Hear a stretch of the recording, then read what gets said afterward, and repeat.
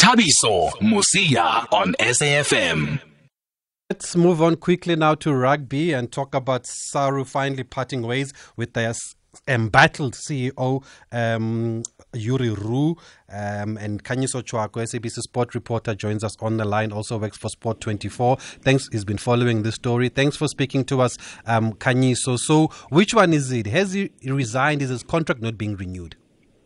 Remember that there was a separation agreement stemming from the Stellenbosch matter.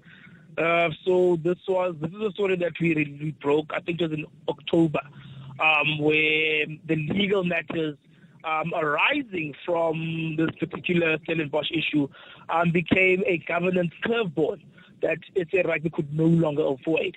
So now they reached because I think he still had, if I'm not mistaken, a year and a bit to run on his contract.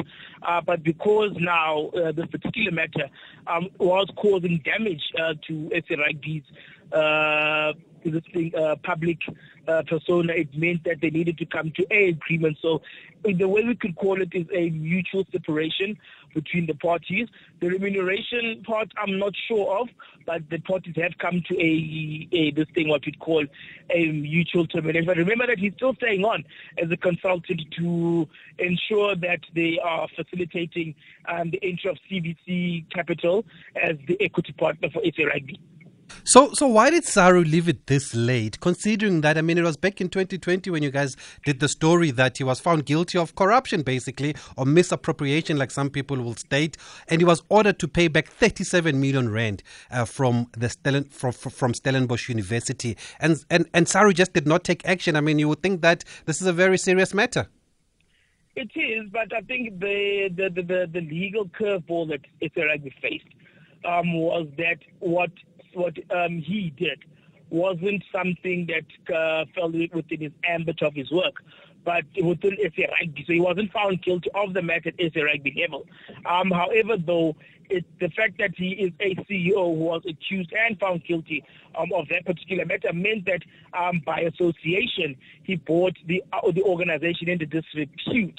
So I'm not sure which part of the SA Rugby constitution that governs that particular part of bringing the company into disrepute. But I think by that stretch of the imagination, if your CEO, who is the accounting officer of your company, has been found to have taken part in what you call illegal stealing, accounting malpractices, corruption. A lot of people are putting it as fraud. I think one of the only reasons why put it as fraud because it hasn't been put to a court of law formally.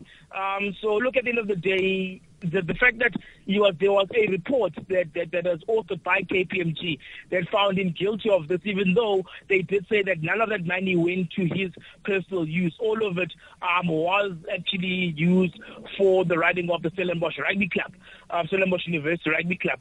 So it was always a difficult curveball for SA Rugby in that it wasn't an offence committed in the employ of SA Rugby, but in the employ of another company. But the fact remained that because as an accounting officer, you are also the face of the company, and if you are found to be in this thing, you are found to be caught in a particular matter like this, even if you work for a previous company, that will affect your standing at your current employer. Okay, so you're saying he's staying on until they find a successor, which is also quite baffling. Seems like they are treating him with kid gloves here. But what are the chances of Yuri Roux actually showing up now at this new company that you've mentioned that will go into partnership with SA Rugby? Look, it wouldn't come as a surprise. He played a very key role in the facilitation of CVC as an equity partner. So it couldn't come as a surprise if he. I won't use the word wash up there because I think he's a man of significant ability when it comes to being a CEO. I suspect that had he left SA Rugby in good light, I think from a sporting perspective, he would have been in massive demand as an administrator. So I think think, look, it's still held in high regard in sporting circles. I mean, the manner in which he helped contain SA Rugby's losses during COVID-19 is a very big thing that he did. But at the end of the day, you may have 20 right, but if there's one wrong when you're a accounting officer, it's that one wrong that stays with you forever. Okay, Khanyiso, thanks for speaking to us and just giving us clarity on this matter. I believe that he has appealed that decision, the arbitrator's ruling to pay back the 37 million rand, and I think that will be held later on this month. So let's see. Because he had appealed, right? And he lost. Yes, so there'll be. I think there's a High Court appearance sometime this month. I'll just confirm that he lost an arbitration hearing, and then with an arbitration appeal, which he also lost. Okay, sure. Okay, let's see how it ends up. But I just think that Saru kept him for too long here, guys. I mean, you are accused of fraud, basically. Stealing 37 million rand from the coffers of the university, and you channel them to the rugby department there for your own reasons, of course, that are known to you. Surely that is fraud, and that's a serious case, and you shouldn't have been hanging on to your job for the past 2 years like he has. And it looks like he might even get another job with these new partners of Saru. What's that saying I said earlier on? Some animals are more equal than others. Okay, I believe some people have sent us voice notes about the cricket, even though we didn't want to depress ourselves today and just talk about that terrible tour down under. And by the way, Pakistan did chase that 256, and they have beaten New Zealand by 6 wickets in the first ODI today.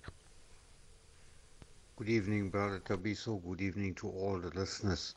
I think with the Proteas, they're lacking mental preparedness. And when you lack that, you suppress your talent. You cannot exhibit it. You can't show it off.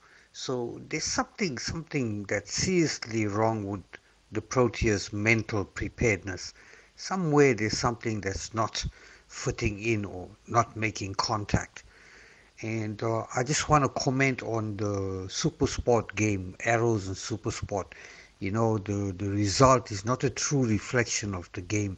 Some very poor officiating. I mean, the goal disallowed was not offside, and the penalty was like a 50-50, but the referee gave it as a penalty. Thank you, Tabiso. Okay, we don't have time. I believe we had another voice note there that I wanted to talk about Dean Elgar, but unfortunately we are out of time. Maybe we'll play it later on in the week when we get into more detail about cricket. But he was saying, I think whoever it was saying I'm being biased against Dean Elgar for saying that he's not taking responsibility for his own failures on this tour and how he led the team. And all the focus is once again being put on the door of Cricket South Africa. So it's fine. We can have that discussion later on. And Anonymous says, corruption is defined in many ways.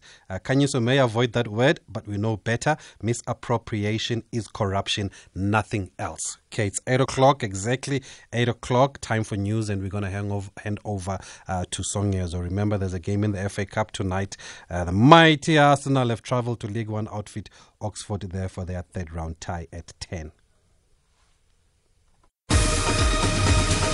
Independent.